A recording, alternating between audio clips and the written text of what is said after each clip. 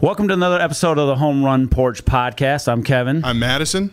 And we have a special guest today. Special guest. I brought in an expert. Well, I don't know if he's an expert, but a friend of mine, Miles Barnum, who is a Twins fan extraordinaire, and he's a buddy of mine.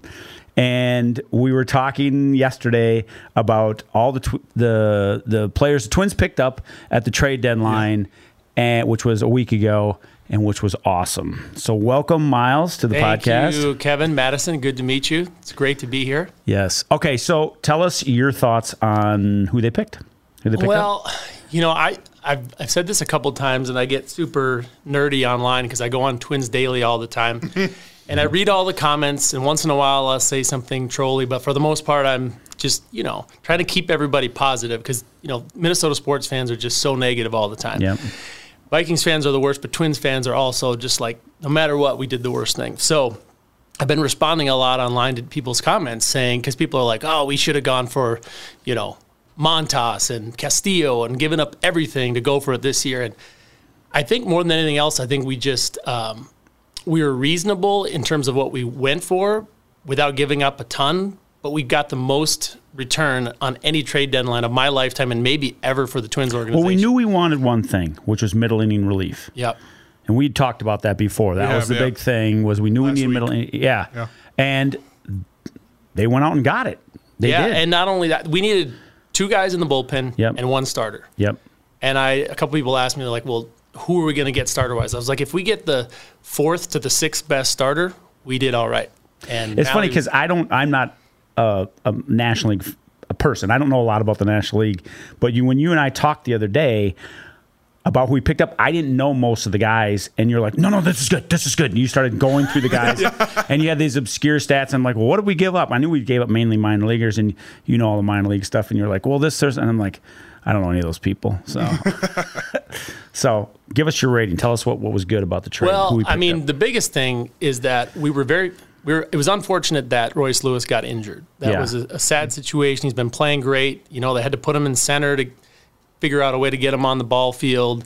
He gets injured. But the silver lining of that is it brought Miranda back up. Yeah. And Miranda has been playing so well that he very well could have been the guy we traded if he was crushing in AAA ball. So if he's doing well in the minors, that doesn't always correlate, especially as bad as he was hitting when he first came up. He was unconfident. He was striking out. He was making, poor fielding plays. And I think a lot of times what happens is your confidence at the plate gets carried into the field. And he starts making really good defensive plays. And so we didn't give up Miranda. We didn't give up Kirilloff or Royce Lewis or any of these top-level prospects. And we talked about Kirilloff. We thought Kirilloff was the guy that was going to go. We thought he was on the move. But, like you said, not giving up on Miranda. I think hearing from the Twins clubhouse some beat reporters saying that Carlos Correa had special meetings with Rocco saying, hey, you need to make sure Miranda stays on this ball club for a long time. I did not hear. Is that right? And that's just something from Correa. I think that's just being, as we know how his contract is, it's really something very noble almost about the guy, like saying, hey, I can see that this kid is something special, and like he has been in the past few months. Goodness. I mean, just some of the at-bats he's been taking this weekend. It's just a very smart hitter for his age. For us today, but you forget, like, he was minor league player of the year last year. You know what I mean? So and it's interesting, too. You talk about Correa and all these decisions. Giving a lot of input for somebody who may or may not be on the team next year. That's surprising to me that they would take so much of what he has to say. So maybe they're thinking he'll, not opt out next year, which I don't think Correa is going anywhere. That's my prediction. Okay, I disagree. You thought we should trade for Soto too, so we'll leave it at that. Wait a second. I did not say that. I said, what do you think we should give up for Soto? And I said they want half the team. We would have no team. What is he going to play every position? Well, the issue with Correa is that he's not hitting well enough for a team to pay him for 8 years right now. So he's really not. He may be stuck with us for another year just to prove that he can sign a 7-year deal for someone. He's been good, but he's just not been the Carlos Correa of the past. He's been not worth $30 million. I agree with that. But like you said, we picked up some awesome relievers. Jorge Lopez from Baltimore, he's got some awesome stuff. So I knew him, and he came in and did great, right out of the gate. He's got a funny story where last season he was a starting pitcher, very average, just very, whatever. And Baltimore flipped him into a relieving role, and he bumped up his sinker and now he went to the All-Star game, one of the top closers in the league. And so, like, he's really shown that he belongs, and a really good pickup for the Twins. You were saying your prediction was, Miles, was that Duran would now be eligible to be a starter because now that was never a natural fit for him. Well, yeah. I mean, I think that's where he wants to be, and that's where the organization would be best suited as far as Duran being a starter, because he's only been a starter up until this year, but he said injuries. He wants to go back to starting, yeah. His innings were low, and so it was a natural fit to move him into the bullpen role, because they were like, and that's why they were doing a lot of 2-inning situations. They would, every 3 days, 2 innings, 25, 30 pitches. They had an innings count. So rather than having him pitch as a starter for 2 months and then cut him off, they've kind of stretched his. So I think naturally he can go back to, because you can't have 3+ pitches like he has, that dominant of a fastball, and waste that as a closer. You know, Lopez is a perfect example. You can take a guy who's a decent starter. You can teach him to focus on 2 pitches, and he can be a solid closer. And he throws, 101, something like that? No, he's 90. probably, 98, 99 if he's lucky. But also, like, talking about that brings us into, like, the team control aspect. Like, Jorge Lopez will have team control.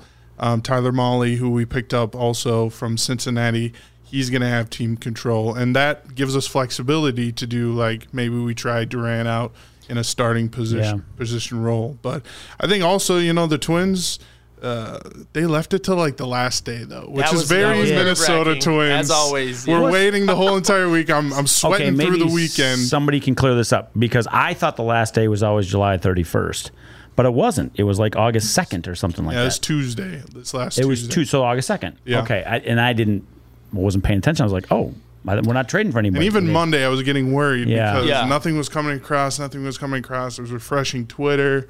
And then, Tuesday, boom, boom, boom. Well, and it was quick, yeah. It just clearly indicates how having strong bullpen arms like that can affect the game, because when you're able to go to somebody like Jax or Duran earlier, and you can move some of those other guys down to low leverage roles, it makes your team so much better. And somebody like Mahle, who, he's not an ace, but he's had some, he was 13-6 a couple of years ago with a 3.75 ERA, and he pitches in the second worst place to pitch in the league in Cincinnati. And so naturally he's going to do better pitching for the Twins.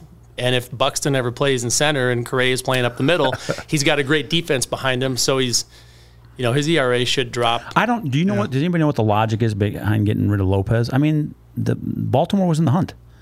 I mean, they were they're only like a game out of the but thing. I mean, they didn't really have high aspirations. I feel like maybe if they were in this position next year, they'd just maybe hang on to some people. But they got rid of Mancini too. Yeah, that kind of was the Baltimore's out of it kind of.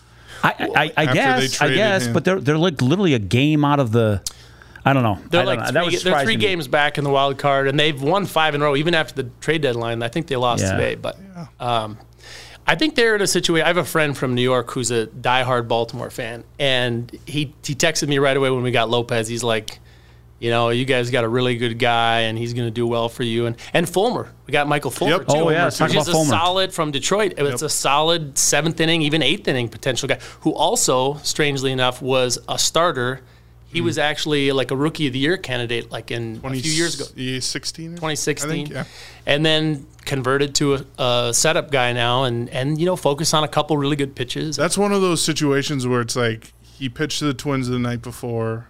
They kind of rocked him a little bit, and then the next day he was like, "Oh, I'm on the Twins," so I just make that walk across the clubhouse into the Twins locker room. And the 2 worst appearances for Lopez were blown saves against the Twins. Exactly. I was looking at, I was like, "Who is this guy? He's got like a .76 ERA, and the Twins just hit walk-off after walk-off, and I was like, wow, apparently we can hit this guy."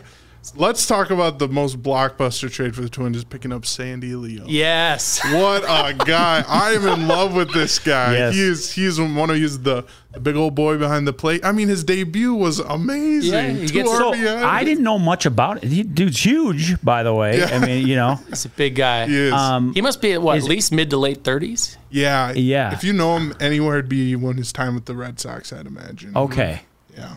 What I like about him, what he adds is, a veteran presence in the clubhouse if they run deep. I heard Roy Smalley got interviewed the other day when he was on TV about how when the Twins got Don Baylor in 1987, manager came up to him, Kelly came up to him, he's like, well, what do you think, Roy, about getting Don Baylor? And Baylor was way past his prime. He was barely going to play, and he's like, great guy, great clubhouse presence, get him in there. And then he hits a big homer in the World Series and, has a huge role in that. And so Sandy Leon is not Don Baylor, but at the same time he comes in, he brings experience and all of that stuff. And he also is, you can tell he's a very smart receiving catcher. Yes, he's he is. He's so much more in the right mindset than Sanchez. And, even just little things like the way he frames pitches. Like Sanchez will move it 6 inches. That's how I used to play catcher in baseball. You used to be taught to, if you move it more than 2 inches, the umpire will like hit you on the shoulder and be like, don't show me up. Now they're teaching him to move it 6 inches. Yeah. And so Leon will like kind of catch it and just do a little turn like that. And it seems like the umpires appreciate that. It's I think it's interesting because like it's a little flick of the wrist instead of a whole like now you see your catcher like drop their glove on the ground and then like bring it up and that kind of stuff, just like doing like that. But yeah, he's like his first game he arrived at Minnesota when they called him up from AAA and Joe Ryan was pitching that day and he had like only 12 hours to like prepare to catch that day. Yeah. And so he shows up and him and Joe have like instant connection and he calls an amazing game. And you don't see this too often is that like Sandy Leon isn't on his knee ever. You know how that's a new thing? I didn't even notice that. Yeah, lots they're of always catchers are on their knees and yeah. he's the whole game, boom. Well, and that's the thing, too. You can get by with being a below-average offensive guy when you bring that much intelligence behind the plate. And the pitchers will immediately gravitate towards those catchers because they'll have guys that they only want to throw to those guys. Yeah. The pitchers will pick their one guy, and they'll be like, I don't care if he hits 4 home runs and hits 212. That's the guy I want to catch me. And he's been getting on base, so heck. Yeah. Yeah, That's the for bonus. some reason he's batting 9th, and twice he's been walked on 4 pitches. I'm like, they're really scared of this big guy. Right. They're pitching around him to get to the top of our order, which is stacked. Which is crazy. Because the top of ours is Arias. I don't, But yeah, I think I've heard a lot of, the national beat writers, the Jeff Passans saying that, the John Boy saying, the Twins are probably the number one people who knew what they needed and actually went out and got it for once. Yes. Yeah. So, and it's good to see, 2 games ago where the bullpen is, executed perfectly, where you got Duran in the 8th and then Lopez in the 9th, and it just works perfectly, and just this is what it's supposed to be. So I think the Twins have done an awesome job, and there's been some exciting baseball. I feel like the target field attendance has gone up a lot, even and just by the trade. Yeah. I think they had 2 sellouts in a row. I don't know if today was, but 2. I think the thing is that Kevin and I were talking about this the other day, that even when they're losing, because their bullpen blew 20 blown saves before all this. Yeah, which is insane, and they're still in first place. Even when they're losing, they're in these games. Yeah. There's not a lot of games like and if they are blowing leads, it's when Duffy comes in and gives up 3 runs at the end. Not anymore. Not anymore. Full disclosure, I want Duffy gone forever. Gone, I know he's gone. They DFA'd him. And I texted you right away. I said, this is it was a holiday because I wanted him gone for the whole year. I wonder if anybody claimed him. That's my question. He was doing fine, though. He was not doing fine. No, but he was doing better a little bit. But he had 3 weeks that were solid. Yeah, and he came back and then he had 2 out of 3. We gave up 5 runs the other day, and he was like, well, 2 of them weren't his. I'm like, it didn't matter. Yeah. He gave up 5 runs. Brutal, just brutal to watch him. I don't know what. There'll be a spot for someone else. I feel like Smeltzer should come. We should bring him back and flip him into a relief position. Long relief. Same with Maeda, I think. Yeah. And what was the one you talked about today that we thought was a nice follow-up to have him do the long relief for today? I thought just logically with all the guys that were burnt out the last 2 games that Sands would come in and fill in like a 3-4 inning. He did good role. today. Did great. He's been really struggling this year, but Yeah. It's nice that the Twins, they tend to not give up on guys that they think they're really high on, like Nick Gordon. They've not given up on Gordon, and he's finally starting to show some promise. But, I've read a little bit about him. He dealt with some major health issues, like stomach issues, and he wasn't able to put on or keep on weight. He was struggling between 150 and 155, just skin and bones, and it's hard to hit a 96-mile-an-hour fastball when you're that small. Now he's up to $180 and hitting for some power, and he's a good player. So what about your final thoughts on where you think the Twins will go this season? Okay, so this is my prediction. A week and a half ago, I said we're going to be lucky if we win one game. Now that I see the way the playoff situation is set up, I think we end up playing, I think we win the division, and we end up playing Seattle or Tampa Bay in the first round. And I think we win in 4 or 5 games. I think we can win one series with this team, with the improved roster. And, Chicago's got an easier schedule down the road, but I think the amount of times we play them, with them not improving and Cleveland not improving, I think we can win the division and win a series, which a lot of people are online was like, even if we make it, we have zero chance to win. It's like, we're not going to play New York right away. It's different in the postseason. It is, and it's all about momentum. And what do we were 500 in July. That was only 500 a month that we had, and we're starting to win. And we're going to go on this. I think we'll be fine. I think once we get Sano back, everything will be good. We're going to have a podcast on Sano and why thankfully, there are some people that agree with me. But, well, thank you for being a guest. He's staying at my house, and I said, you got to come on. We got to talk about the trade stuff. And we were talking about the whole time in my house. And I said, we'll put him on. So thanks for being a guest on the Home Run Porch podcast. Thank you, guys. And we'll have you back again sometime. I'm Kevin. I'm Madison. Thanks for watching or listening.